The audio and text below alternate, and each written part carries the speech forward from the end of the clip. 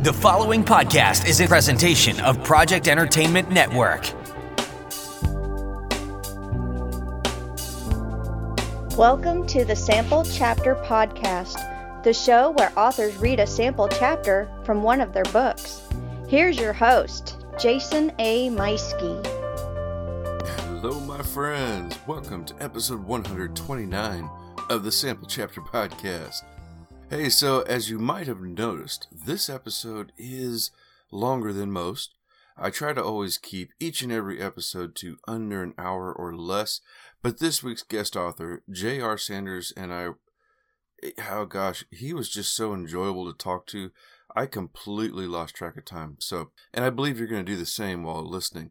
However, in the interest of time, I will go ahead and make this segment shorter than usual, so let's start off by thanking our wonderful sponsors, like U-Store out of Warrensburg, Missouri. They are the premier self-storage facility with 2 locations, climate control and non-climate control. You will find something to suit your storage needs at U-Store.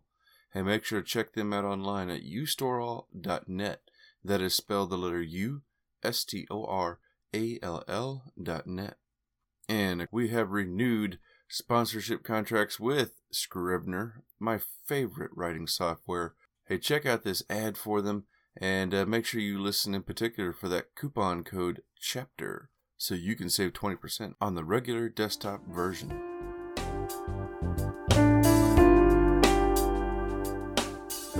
Jason here. Hey, I wanted to take a moment and tell you about my favorite writing tool, Scrivener.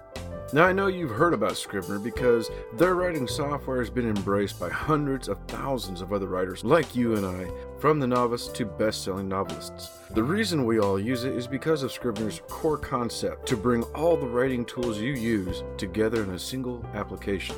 And with tools like automatic backup, character maps, project goals, and let's not forget that amazing corkboard, you can see why I use Scrivener every day.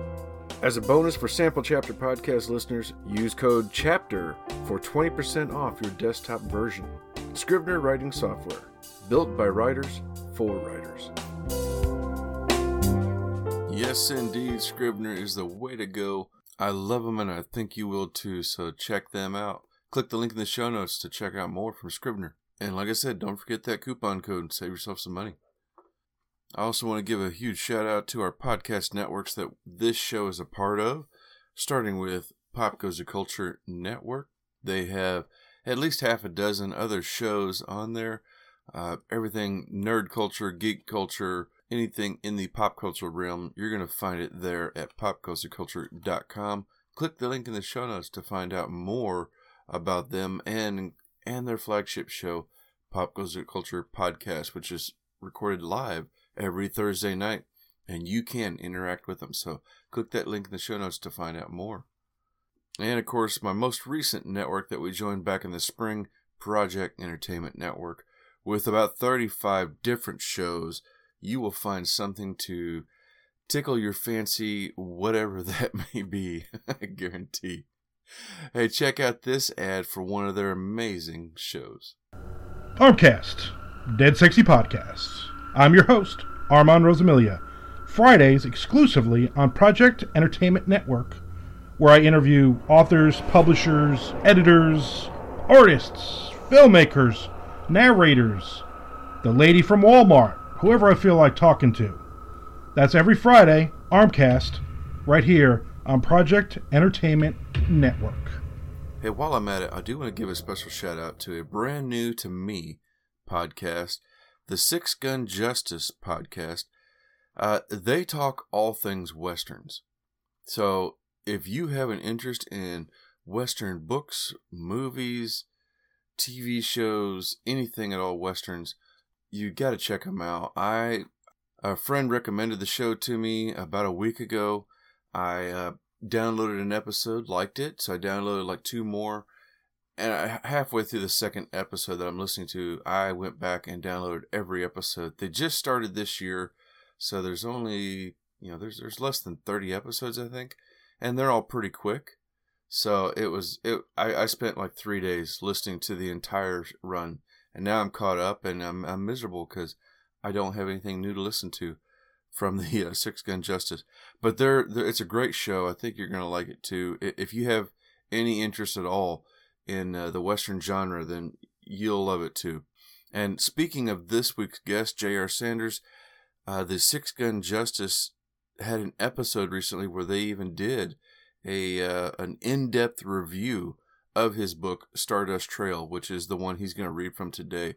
So check that out. I'll put a link in the notes for Six Gun Justice, and you can go in there and find out more. It's well worth your time.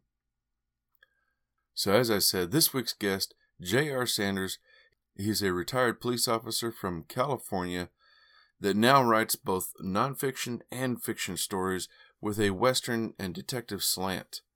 Although he and his wife did co-write together a YA novel called Emily's Gift that debuts on July 31st, which is later this week.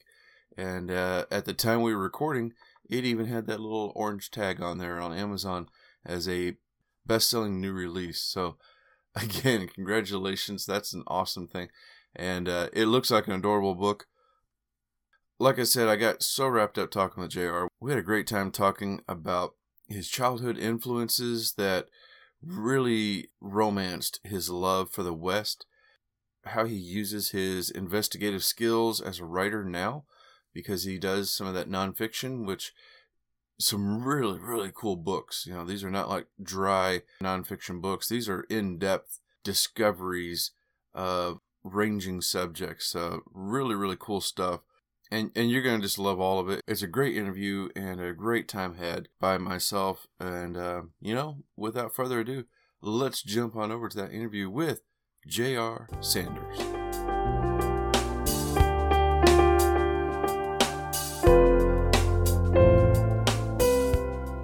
Hello, Sample Chapter listeners. Hey, welcome back to another exciting episode. This week we are hitting the trail with J.R. Sanders and going to be checking out one of his latest books, Stardust Trail. J.R. Sanders writes on the history and culture of the American West and pens novels of crime in America. He's a native Kansan and longtime denizen of the L.A. suburbs, but I've got him in the saddle with me today. J.R., welcome to the show. Oh, thank you, Jason. Thanks for having me. It's my pleasure. I'm so excited to have another Western author on here. I don't get too many, so this is really exciting to me. Well, happy to be here. Well, so now how are you doing? You getting along all right with the pandemic and staying healthy? Yeah, we're doing our best, staying healthy and staying home for the most part. Getting a lot of writing done, I'm sure. That's one advantage to this all, I guess. Yeah. Oh my gosh. Well, so now what brought you from Kansas to LA? I actually, though I was born in Kansas, I was dragged to California kicking and screaming when I was just a kid. My dad worked in aerospace back in the days of the space program. And he actually worked on Mercury, Gemini, all the way up through the space shuttles. And so it was kind of like being a military brat, bouncing around the country quite a bit. And just back in the 70s, landed in California, and I've never been able to escape. There's some kind of a pull to that, because I'm a native Missourian, and my brother, he's been in California, actually suburbs of LA. 25 years now. Oh, yeah. So now, what was it about the West that made you want to start writing there? Well, I think because of being born in Kansas and living there when I was a kid, my dad was a fan of the Old West, not just, the Western movies and TV shows that were around when I was a kid, but the history of the West. He kind of grew up hearing it. And he was a farm kid and had horses as a kid, and so was sort of into that whole lifestyle anyway. And it just rubbed off on me. When I was a kid, we used to go to places like Abilene, Kansas, or Dodge City, or the Dalton Gang hideout. And so it's just something that's always been with me, and I guess always will be. Yeah. I have to agree with that, because that's something that I remember growing up listening or watching the old black and white westerns, and For me, it was the Lone Ranger. I think I was Lone Ranger for Halloween twice as a kid. And I just loved that constant search for justice in the Old West and doing what's right. Yeah, exactly. And then, of course, here comes Clint Eastwood, and it was introduced to my life. And then Yeah. I learned about the I was cutting holes in my blankets and chewing on a twig for a cigar. Yeah. Westerns were never the same. That's right. So now, were you writing at a young age? I guess you could call it that. As a kid, I used to drive my family nuts.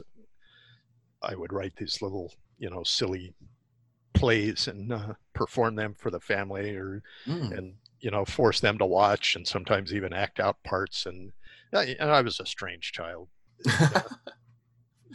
Not so strange. That's sounding familiar, or perhaps the same kind of strange, I think. So I've always done a little bit of that, I guess, and just welcome the chance midlife to kind of make a career shift and do it full time. Wonderful. All right. Well, what was the first book? The very first book I did was actually a history of kind of a photo history of Southern California apple farms. Oh, okay. We had some friends who ran an apple farm in the hills of San Bernardino County, and so it just kind of got me interested in that. They had come across this treasure trove of photographs and documentation for the place that they operate that has been around for more than a century now. Wow. And there were so many of these farms up in that same area that the families had started that back in the mid 1800s, and a lot of them were still in the same families. Mm-hmm. So it was just kind of a fascinating thing. Yeah. All right. And which one of your fiction books came next? Or I guess, well, you've got some fiction, but you've got some that are more nonfiction, I guess. Yeah, I'm kind of all over the map. I just sort of write what appeals to me at the time. Mm-hmm. My first fiction book was actually a children's book, a Western, but it was for kids. And then Stardust Trail is actually my first novel, my first full-length, novel for adults. Okay. All right. Yeah. And we're going to hear from that one today. So I'm really excited. And I got to hear a review about that here recently over on the Six Gun Justice podcast. So everybody's got to check that out. That's a really great show too. Yeah. I never miss that if I can help it. Well, all right. So let's go back a little bit then. Tell us about Some Gave All. Some Gave All actually started. I was writing a magazine article for Wild West magazine. I've done quite a bit of work for them, and I don't even recall what I was looking for, but I was looking for some particular fact I needed for this story.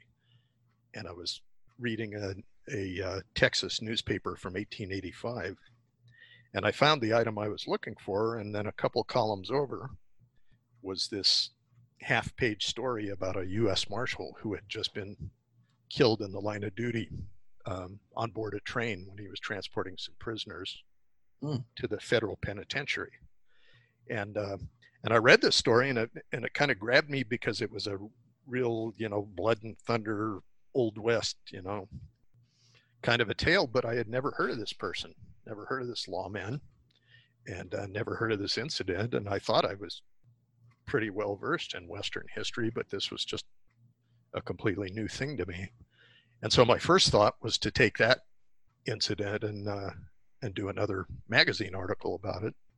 But then it dawned on me that, here's this story, and this guy was killed in the line of duty, and I've never heard of him, probably because he was killed in the line of duty. And, unlike Wyatt Earp and some of these better known people, didn't live to a ripe old age and get to tell his story. Mm-hmm. So it just dawned on me that there were probably more of these stories out there, more of these people. And so I started digging in, doing a bunch more research, and sure enough, there were, not only in the West, although I was focusing mainly on the West, there were, hundreds, literally hundreds of lawmen who were killed in the line of duty and buried and sort of forgotten about by history. And that just seemed like a shame to me. I thought, every one of those people really deserved to be remembered and deserved to have their stories told. And so I decided to tell a few of those myself. Yeah, yeah. And I think, knowing your history here, it sounds like the lawmen have a special place in your heart. They do. They do. Yeah, I was a police officer for a time. And so, it's a real important topic to me.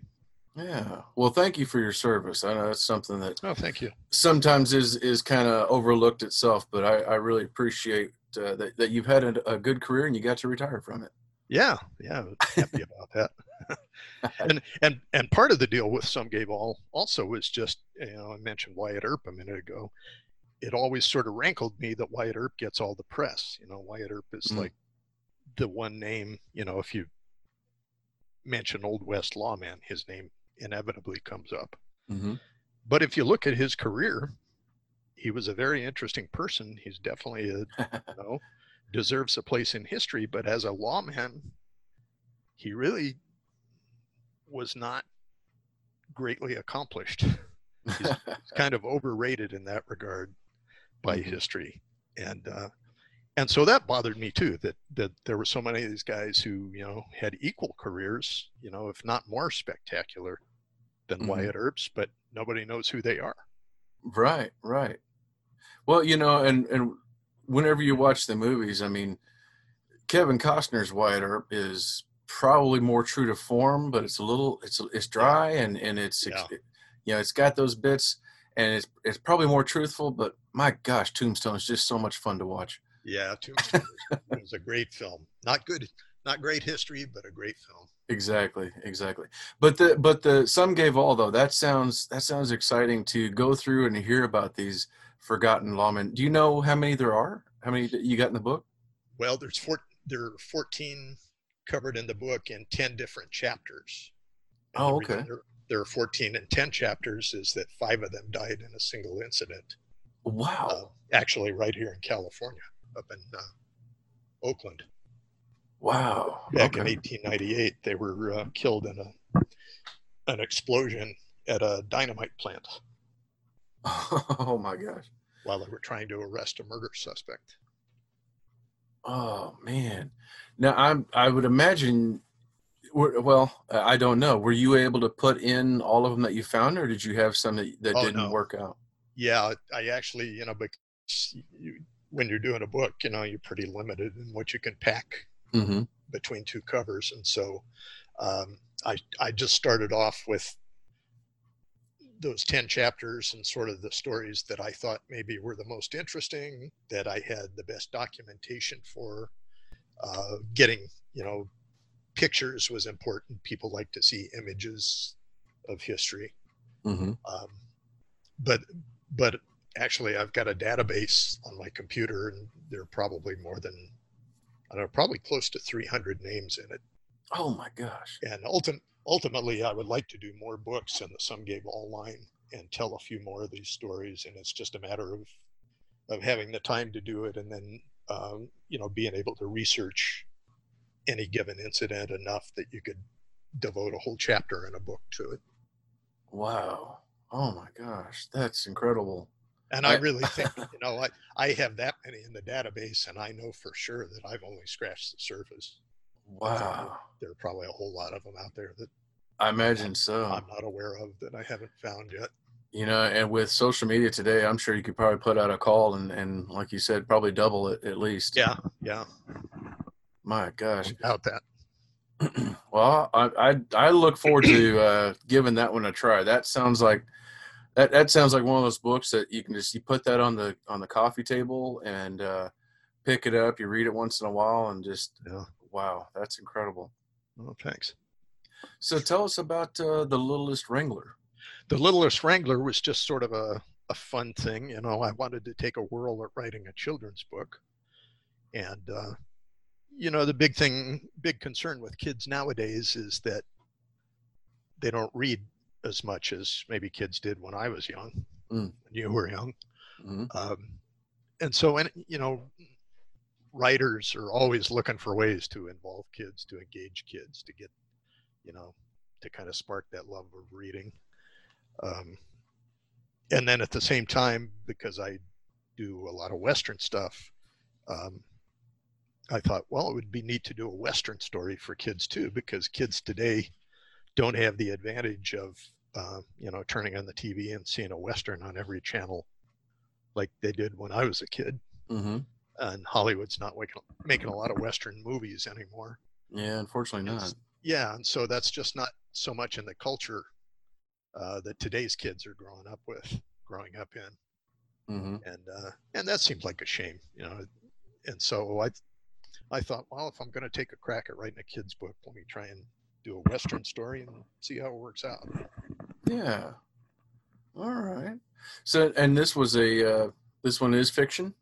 It's fiction. It's actually a sort of not really an adaptation, but it's inspired by the classic old cowboy song, Little Joe the Wrangler. Oh, okay. A song that was written in the 1890s, and cowboys used to sing it on the trail, sing to their cattle. Uh-huh. It's not a particularly happy song because the kid in the song doesn't end up too well, and so I had to fiddle with the ending a little bit and make it a little more upbeat. But essentially, the story of the Littlest Wrangler is the story of Little Joe from the song. After doing a couple of nonfiction books and all the research that went into that, was it a challenge for you to shift gears and create the story? It was, and I was, doing the research helped a lot because it's sort of a history-based story, and I wanted to weave in Mm-hmm. That historical element, and then part of the fun of the book too, and where writing nonfiction and doing that research helped out was there are a lot of terms in the book that I use that are old cowboy terms, and a lot of them came from Spanish terms because the original cowboys who taught American cowboys how to do their jobs were the Mexican vaqueros.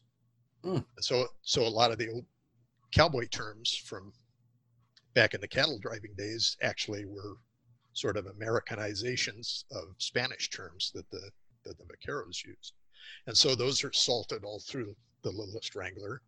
And then at the end of the book, to make it easier and a little more educational for kids, I included a glossary that explains what those terms were and a little bit of the genesis of each one. Fantastic. Wow, that sounds exciting as well. I may have to, with a couple of grandkids around here, it's always a battle to keep the the remotes or the games or something out of their hands. So it'd be fun to get them reading something like this. Well, so I'm going to leapfrog here a little bit because I see a little bit of congratulations with an upcoming book that you have, Emily's Gift, which is coming out at the end of July, and it's already a #1 new release. Is it? Okay, okay. You got me there. I didn't. Yeah, I'm on your Amazon page right now, checking out your books. Exciting. So apparently you're doing really well with the pre-orders. So congratulations! That's exciting news. Thank you. My wife will be thrilled to hear that. She wrote this one with me, and so that was a lot of fun as well. Yeah, well, tell us a little bit about that. Well, hopefully we'll get a few more readers jumping on there and grabbing a copy. I honestly don't even remember how the whole thing started, but I think it was a conversation with my wife, and it was, we talked about, well, I did the Littlest Wrangler, and it's primarily a book for boys. I mean, not that girls wouldn't enjoy it, but it's about a 10-year-old boy, and it's from his point of view. And so I think we just thought, really ought to do something for girls. And so we just kind of played with story ideas, and my wife and I are both just nuts for Christmas. We're like kids ourselves at Christmas time. And so I thought, well, we'll do not only a book geared more for girls, but a Christmas book. Set it around Christmas. And again, history seems to creep into everything I do. And so we started looking at, old traditions from 100 years ago, Christmas traditions, and poems and songs and literature of the time, and just thought, well, let's weave some of those things into a story. And so we kicked it around and we developed a story about a girl in New York City, modern day New York City, who's 10 years old, but she is not happy being a kid. She kind of thinks of herself as an adult trapped in a kid's body, and is not particularly fond of Christmas because she thinks her parents make too big a deal of Christmas. The parents act like kids. The family comes over and everyone is just sort of annoying to her. Her younger cousins want to play, but they're too little. And, she's very mature for her age. And so she is given a dollhouse that belonged to her great-grandmother, and finds out from the great-grandmother that it actually belonged to her mother. Was built by the mother's dad back in the day. He was a cabinet maker. Okay. And so this girl, Emily, inherits this dollhouse, and she's not really, all that fond of it to begin with, because it's a kid thing. But it intrigues her, and so much so that she ends up sort of shifting back in time, and she goes to sleep and wakes up, and she's actually in the early 1900s with the original inhabitants of this actual house that the dollhouse was copied after. Oh, wow. And becomes close to the family and close to the children, and kind of gets swept up into their Christmas preparations, all this stuff that, in her own time in life, she wasn't really that fond of. And just through that sort of has an epiphany that, Christmas is not so bad, and being a kid is really, I should enjoy it while I can, because I'm not going to be a kid forever. Well, it sounds like a very sweet tale, and apparently I'm not the only one. So, and that's good. That's good news. Yeah, that is. That's exciting. So, and that's Emily's Gift, A Tale of a Christmas Present and a Christmas Past, coming out July 31st. So everybody go grab a copy of it right now and be a part of this exciting adventure. Yeah, pre-orders are available. There you go. All right. Well, so our big story today, Stardust Trail, a Nate Ross novel. Tell us about this one. This is your latest one. It came out in March and seems to be doing pretty good itself. Yeah, it's doing well so far. It's a detective story. It's kind of a traditional old, it's set in 1938 Los Angeles, and just another area that I like to read in. I enjoy, old classic detective tales. I've read them my whole life, and always in the back of my mind had wanted to write one. And I reached a point where I was going to take a shot. I'd done all this nonfiction stuff and magazine articles about the Old West, and I was going to take a crack at writing a traditional Western novel. It was going to be my first, full-on novel. So I was kicking ideas around, and then I just sort of mentally shifted gears at some point. I think I was reading a lot of detective fiction and was kind of drawn more toward, well, maybe I want to do a detective story first. And then at some point it just occurred to me that, I really could do a little of both. It's 1938. It was the heyday of the B Western in Hollywood. And a lot of the guys that were making these B Westerns, especially the bit players, the stuntmen, the guys you see in the background, henchman number 2 and that sort of thing, were actually guys who had been cowboys, who had ended up coming out west and getting paid, real cowboys getting paid to be pretend cowboys. Yeah. And so it just sort of gelled from there. So, well, there's these two things you can dovetail them into a single story. And so that's what Stardust Trail is. It's a story of a private investigator who gets drawn into this case that takes him into the world of these B-movie cowboys, and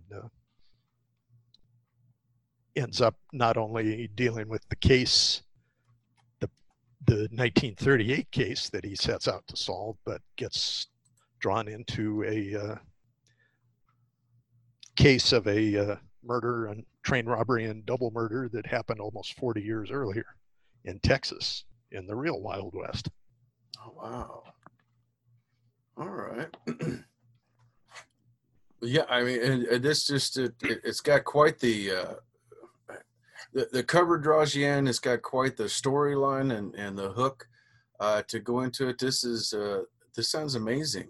What, and your idea behind that was just, you were just wanting to do something detective in that time frame? I started off, I wanted to do a Western, and then I thought, I'll do a detective story first. And it just, just occurred to me, well, I don't really have to choose. I can do a little of both. Do a book that sort of got a foot in both worlds there. Yeah. Wow. Yeah. That pre-World War II time where everything was pretty golden at that moment. Yeah. And Westerns were, these B Westerns were kind of for the Joe Sixpack, that was kind of the entertainment of the day, before anybody had Netflix or Amazon Prime or any of those things. People were going to the neighborhood theater and watching these. And I can see old films. I can see the draw with that too, because it does cross that line. It's still in that time frame in America where you could live somewhere that you could literally get on your horse and ride off somewhere for a day or two before coming across another town.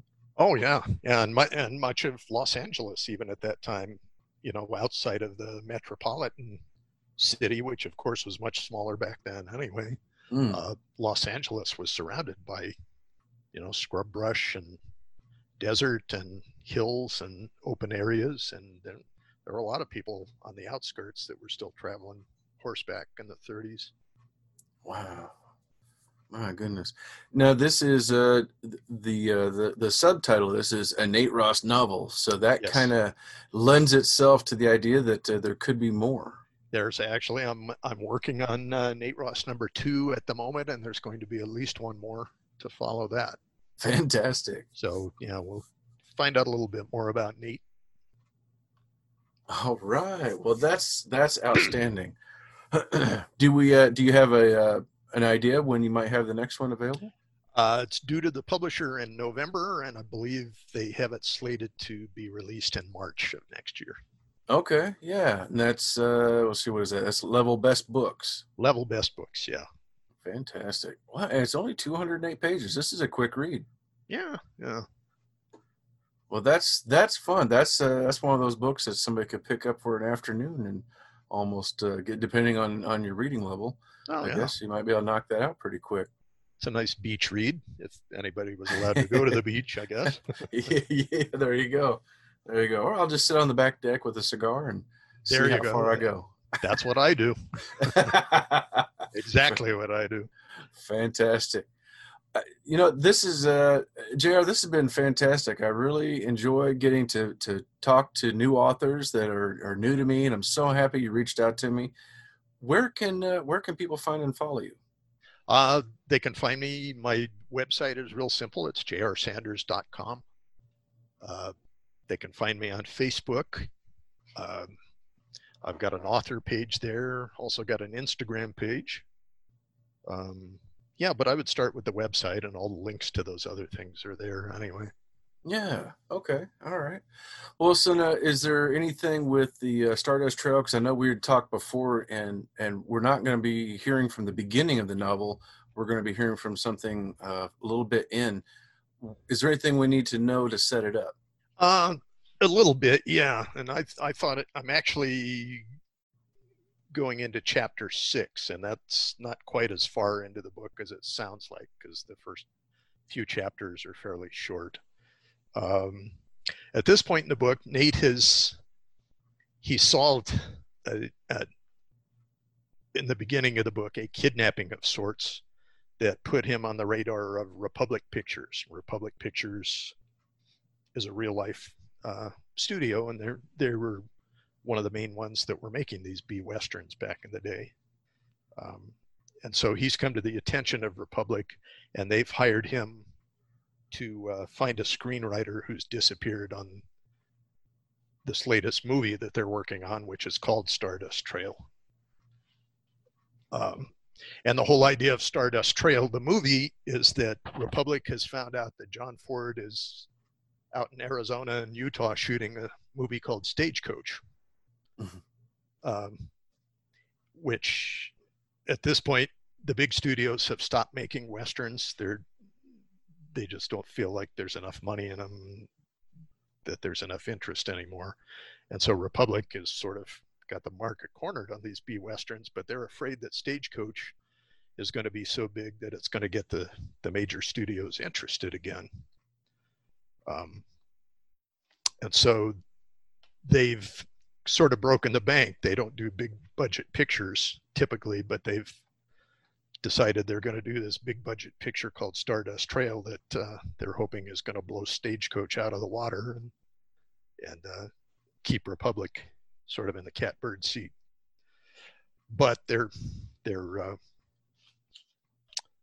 screenwriter for the picture has suddenly disappeared, just dropped out of sight. He's been missing for a couple of weeks, and so they hire Nate Ross to find him. So at this point in the book, Nate has done a little bit of work, expended a little shoe leather, hooked up with his old friend from high school, Duke Morrison, who is actually now an up-and-coming actor working for Republic, doing pictures under the name John Wayne.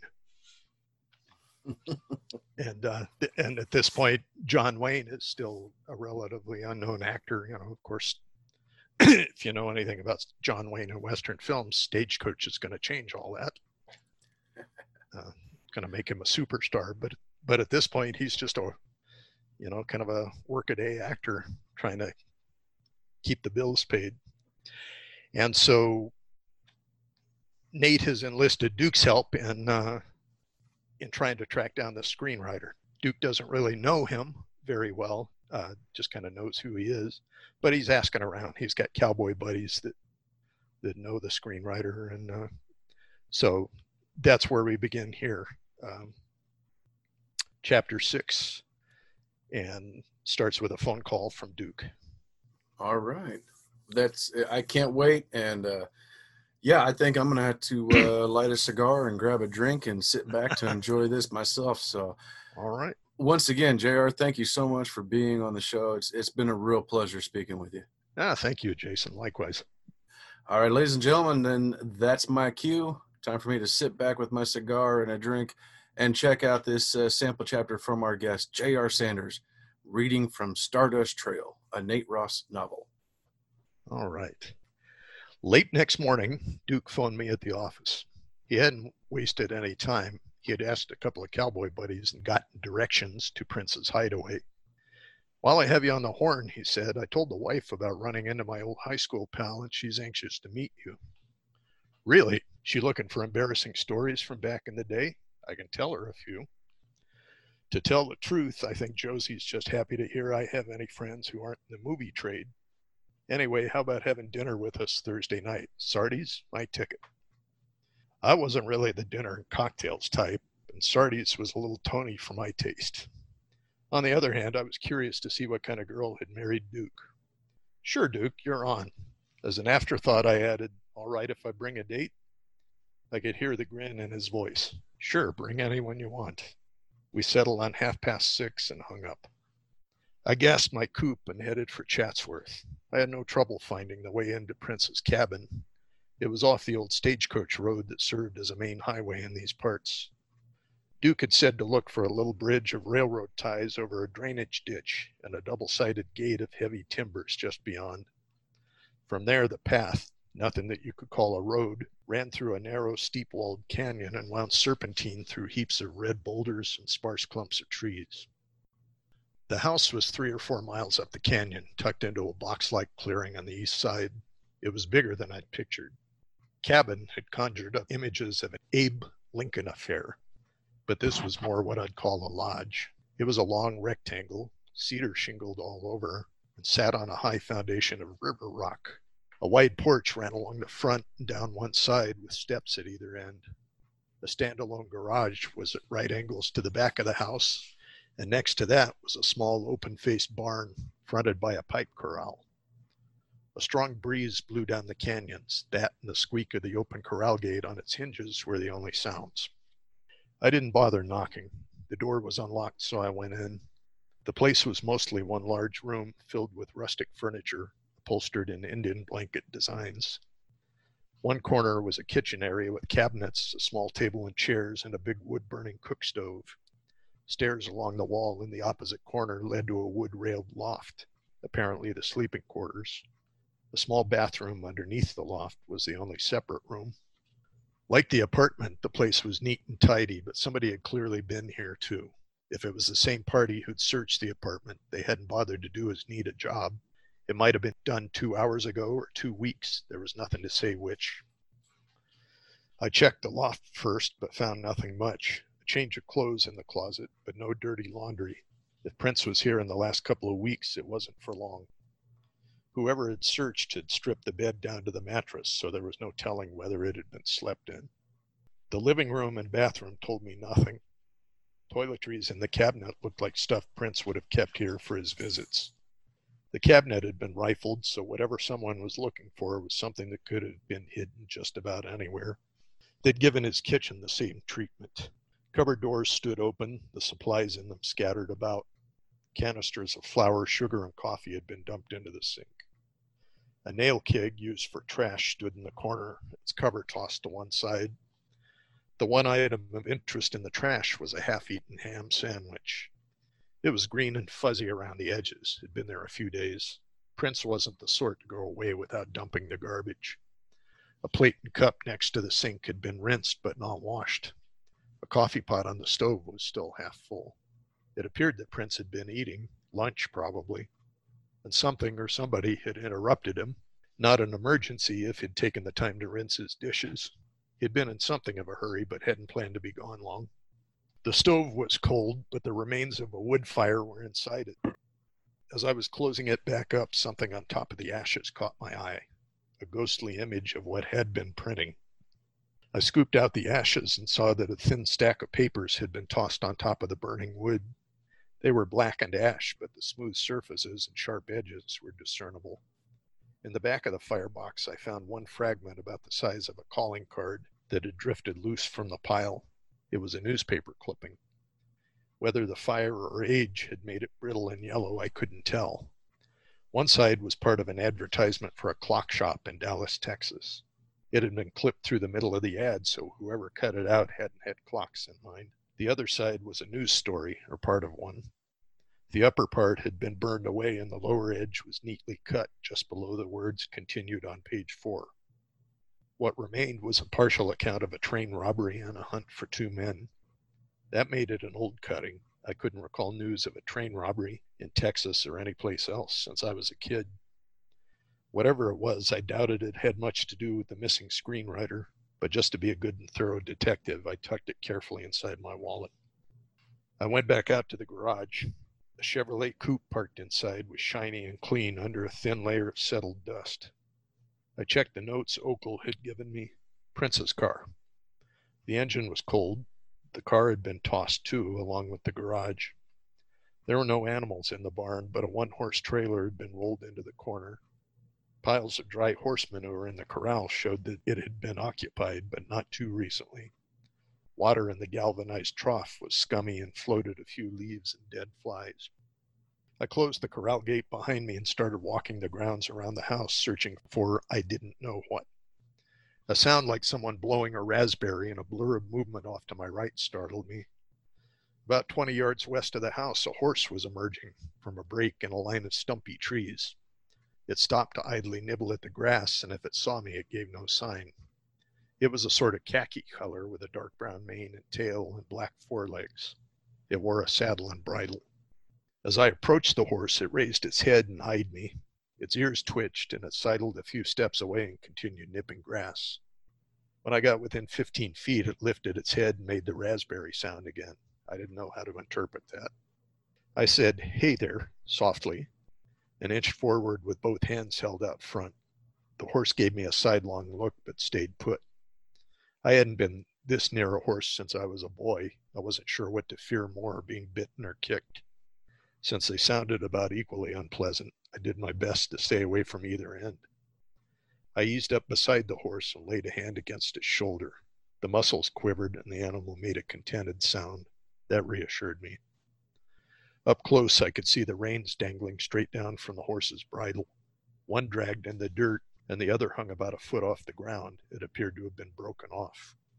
The horse wasn't injured that I could see, and there was no sign that its rider, assuming there'd been one, had been hurt. A pair of cowboy saddlebags hung across the horse's rump behind the saddle. I went through them as best I could, with the big animal walking in slow circles around me. One contained what I dimly remembered as horse grooming tools. There was a wide, flat brush, a hoof pick like a screwdriver with its blade bent to the side, and a thing that might have been a potato scrubber, a curry comb, I remembered it was called. The other held a wallet and a set of keys. Inside it, I found Prince's driver's license, some other papers of no interest, and $78 cash. The key ring held keys for the car, what looked like the keys to the cabin, to Prince's apartment, and 2 or 3 smaller keys, desks or padlocks maybe. One small brass key with USPO 17 stamped on it looked like a post office box key. I pocketed these items. I looked toward the gap in the trees where the horse had appeared. A winding dirt trail snaked through and disappeared over the little hill beyond. Horse tracks running both directions were sun-baked into the hard ground. The trail was wide enough for a car, but I saw no tire tracks. "Stay," I told the horse, doubting it would do much good. I started down the riding path, looking all around me as I went. Tom Mix might have gleaned something from the horse tracks, but he wasn't here. To me, they said nothing except that horses had passed through. Nothing else along the way interested me until I saw the birds. As I crested the hill, I looked out over a wide, flat expanse beyond. The trail through it ran straight as a bullet between clustered boulders and clumps of brush. 50 or 60 yards out alongside the trail, several huge black birds squatted. A couple of others floated in lazy circles overhead. I'd been so intent on the ground I hadn't noticed them before. I'd driven through the desert enough to know turkey vultures when I saw them. Those on the ground clustered around something I couldn't make out. When I got within 100 feet, I caught the smell. Faint at this distance, but unmistakable. At 50 feet, the stench was stronger. At 20, it was intense. I shook out a handkerchief and held it over my nose and mouth. It didn't help much. The air I sucked through it smelled like clean linen and death. As I drew closer, the birds started flapping irritably and took off one by one. Now I could see what had held their interest. It was a man's body. Between what Mother Nature and the birds had done to the face, Okel's photo wasn't much help. The hair seemed about right. He looked heavier than Okel had described him, but when a body's been out in the sun for a while, you can't always go by descriptions. Whoever shot him had figured if one bullet was good, half a dozen were better. What had been a fancy green and white cowboy shirt sported several finger-sized holes, and the entire shirt front was brick red and stiff with long-dried blood. I didn't give more than a cursory look around, then walked back up the trail. Prince's cabin had no telephone, but I'd passed a roadside bar and diner a couple of miles back down the highway. I'd call it in from there. The horse had moved up near the house and was still eating grass. I thought about putting it in the corral, but wasn't sure I could manage it. Just as I reached my car, a shot sounded in the distance and dirt kicked up near my feet. The report echoed off the canyon walls, making it impossible to tell where it had come from. A second shot followed, and a bullet smacked my car, punching a neat hole in the fender. At least that gave me a general direction. I hunkered down on the opposite side of the car and sneaked a look through the windows. The shots must have come from high up the North Canyon wall. My .380 would be useless at that range, but holding it in my hand made me feel better.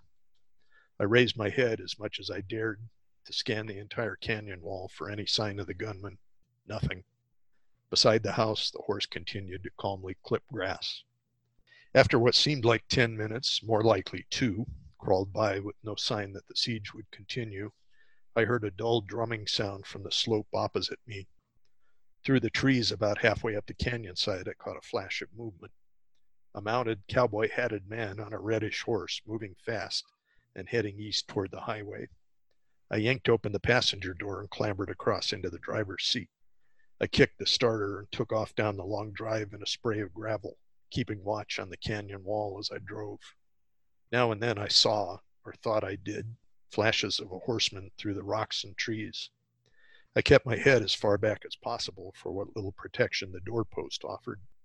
If I could see him, he could see me, and the high ground was his. The highway was several miles away, and there were no roads in between other than the goat track I was on. Not that that would matter much to a man on horseback.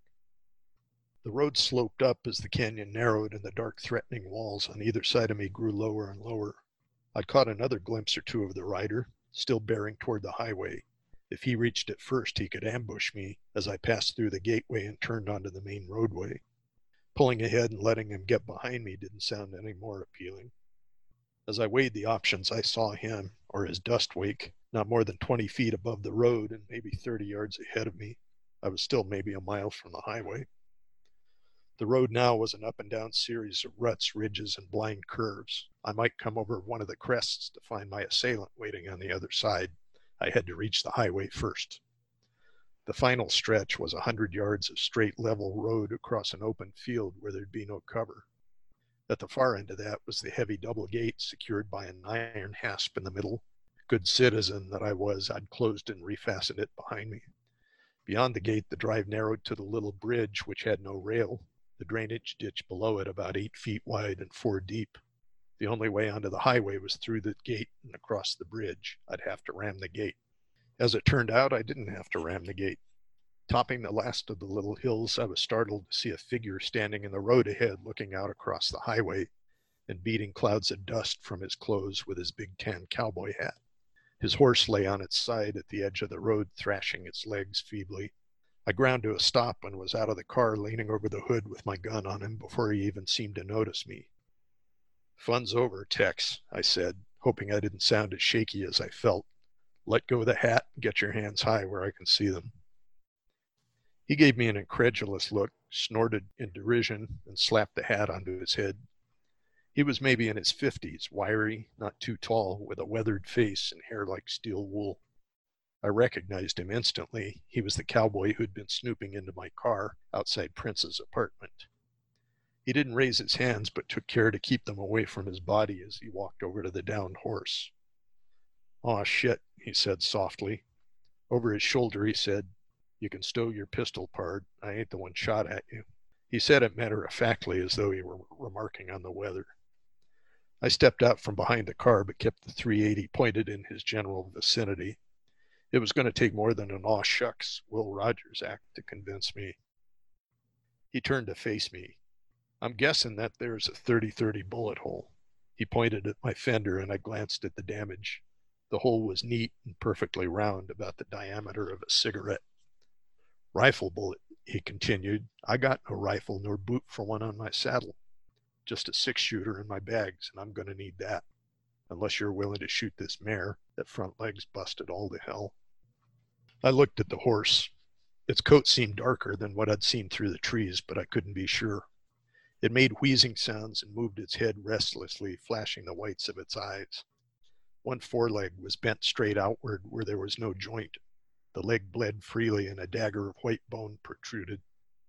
I'm not one to get all fluttery at the sight of blood, but the big animal's obvious suffering made me queasy. I lowered the gun to my side, but didn't holster it. Every now and then I'm wrong about people.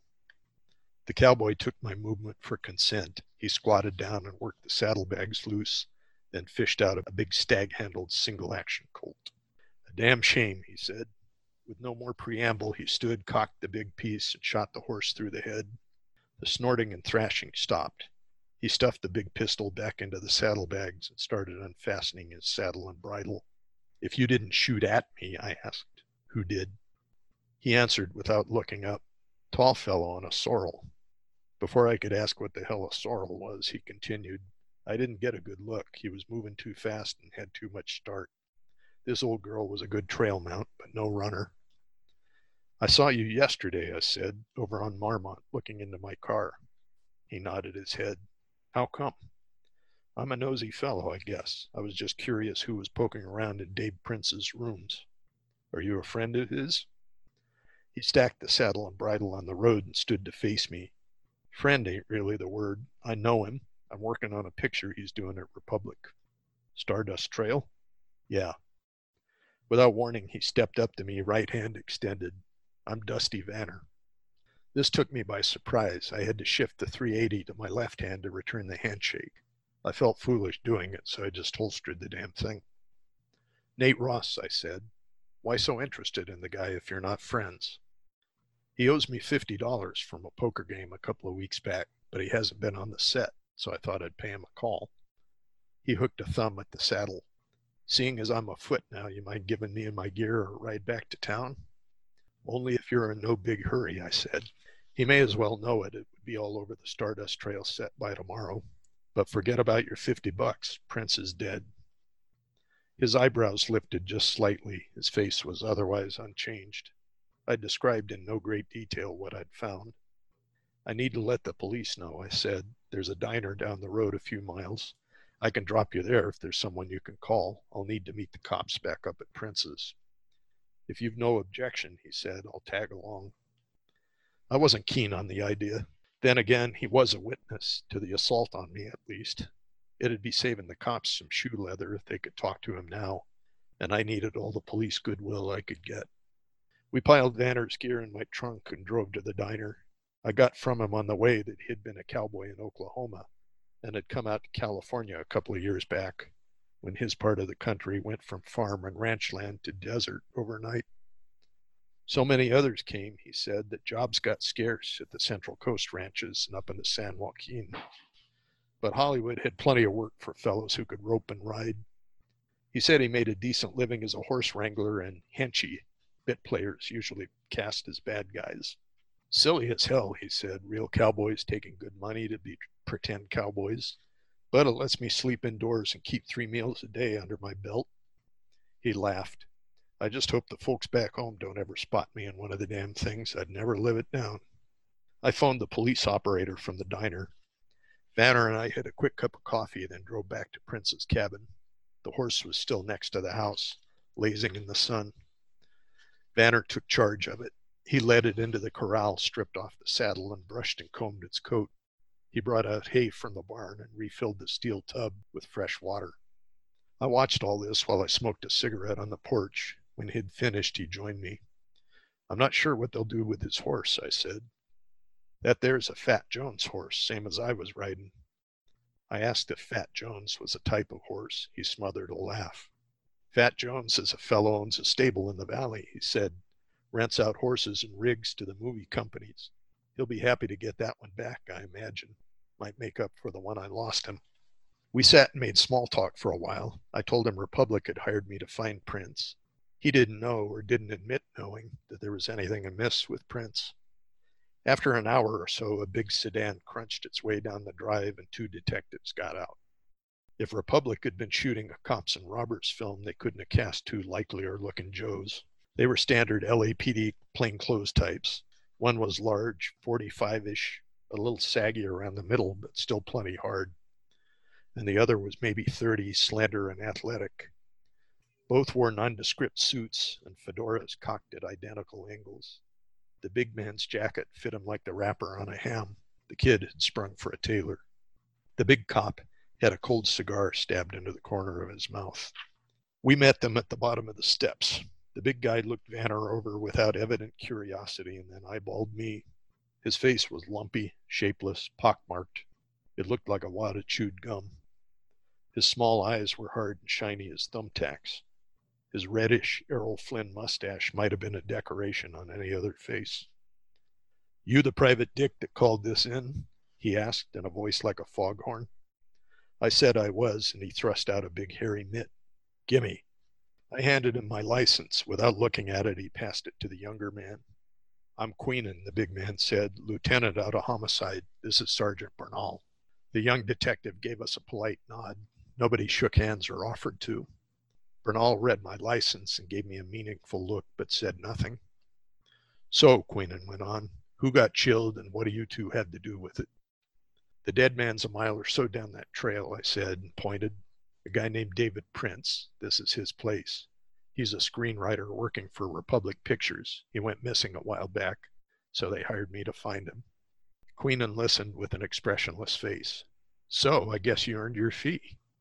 His thumbtack eyes drifted to Vanner.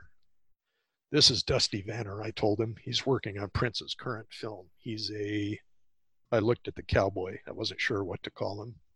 Stuntman and bit player, Dusty explained. Why'd you bring him along? Queenan asked me. I didn't. I came looking for Prince because he was missing.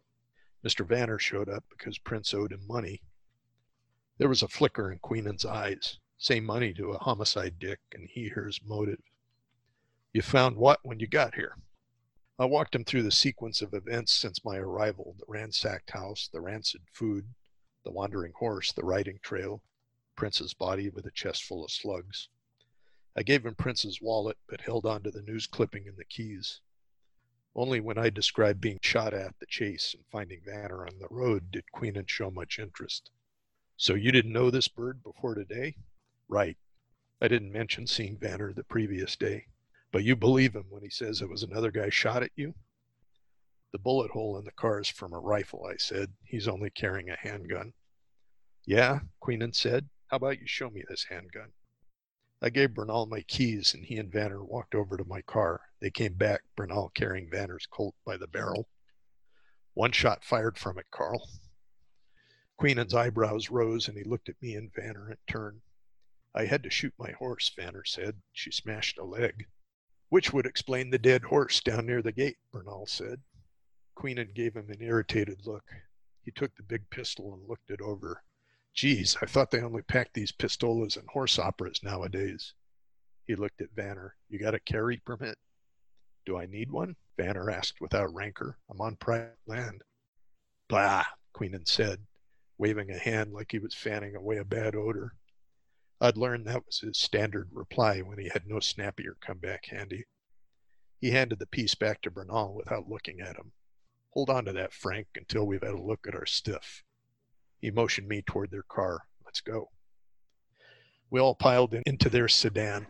Bernal drove, and I sat up front with him, while Queenan and Vanner got in the back. We started down the riding trail. Queenan took out a little notebook. What's your name, Gummy? Nate Ross. There was an electric pause in the air. Queenan's tone had been none too friendly to begin with. Now it took on a nasty edge. Nate Ross, he repeated as though tasting something he didn't like. Nate Ross that used to be a county dep? Yeah. He slapped the back of Bernal's seat. Well, we're a cinch to bust this case, Frankie. We got the DA's star witness on our side. This guy loves to testify in court if we can only pin this on a copper. Bernal frowned at him in the mirror and gave me a sideways look that might have been sympathetic. He said nothing. I didn't need to point out the spot. The birds were back. Most of them scattered as we got out. A couple optimistic ones perched 50 feet away and sat watching us. We walked over to what was left of David Prince. Queenan winced at the odor. He took out a little tin of mentholated balm and rubbed some around his nostrils and in his mustache, an old cop's trick. Bernal and I used our handkerchiefs. Vanner pulled his bandana up over his nose bandit style. For a civilian, he didn't appear to be any more bothered by the sight than we were. He seemed more interested in the hoof prints that pocked the ground around us. Queenan silently counted the bullet holes.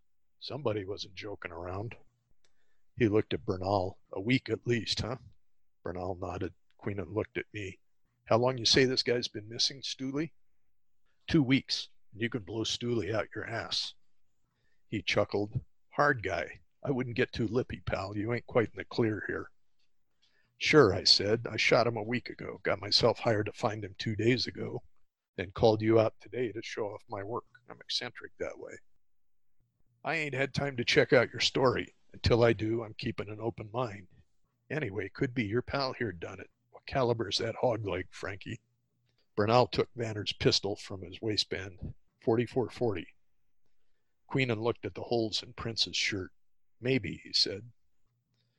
Bernal, meanwhile, was circling the ground around the body, poking about in the clumps of brush. A few yards away, he stooped and used his handkerchief to pull something out.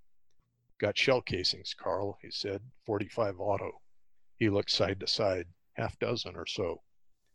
Queenan looked annoyed. So much for Vanner's wheel gun. "Before we forget," he said to me, "what are you packing?" I showed him my .380. He ran his thumb over the ornate engraving, pearl grips. He snorted. "Might have guessed you'd carry some kind of pimp's piece." He handed the gun back. He looked disappointed but satisfied. "Well, let's not stand out here with all this damn stink." He got back in the car and sat scribbling notes. Bernal got a canvas tarp from the trunk and draped it over the body, weighting the corners with rocks. The two die-hard buzzards flapped away in disgust. We started back to the house. Queenan was irritated to learn there was no phone. We drove on to the diner where he called for the coroner and the crime scene boys. Then we returned to the house. Queenan went inside to look around while Bernal stayed on the porch with Vanner and me and took precise notes of our statements. I should have kept my mouth shut, but I had to ask when he gave my license back. Yes, he had recognized the name. Yes, he had heard the whole story, some version of it anyway. "You don't act like you hate my guts about it," I said, "or do you just hide it better than your boss?" "I wasn't there, pal," was all he said. "Anything?" he asked, looking up as Queenan came back out. Queenan shook his head. "Nope. Rotten sandwich, like he said." He pointed his chin at me. "But he would notice that. He's got a nose for anything rotten, this boy does." I'd had about enough of his gaff. I hated guys like him who mistook big and loud for tough and thought a badge in the pocket was an anointment from God. I'd have knocked him off the porch and enjoyed the trip to jail for it. But Bernal seemed like an okay guy, and I didn't want to make him any more work. "Anything else you need from us?" I made a point of directing this at Bernal and not his supervisor. "I guess not for now," he said. He questioned Queenan with his eyes. "Blah!" Queenan fanned the air again. Bernal handed Vanner back his pistol. "You keep that thing in leather while you're in my town, cowboy," Queenan said. Vanner just nodded. Bernal walked us to the car while Queenan glared at us from the porch. "Don't let him get under your skin, Ross," Bernal said. "He may get my fist under his jaw next time he pops off." "Nah, don't talk like that. Look, I wouldn't piss on the guy's head if his hair caught fire, but we're partners. You understand?" I understood. "Sure," I said. He smiled. "Okay, then. Probably just to rankle Queenan, he shook hands with us. "We'll be in touch, boys. Thanks."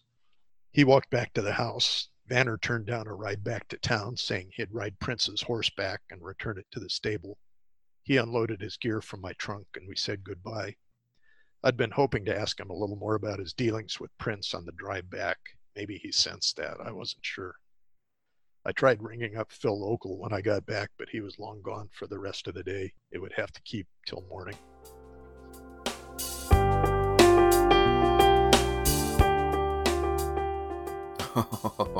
Oh my goodness, that was J.R. Sanders reading a sample chapter from his newest novel, Stardust Trail.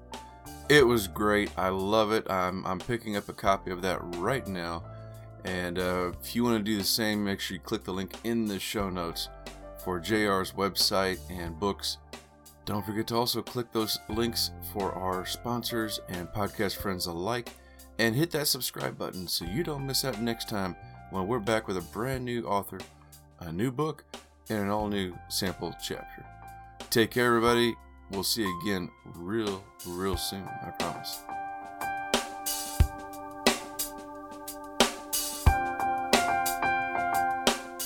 This has been a presentation of the Project Entertainment Network.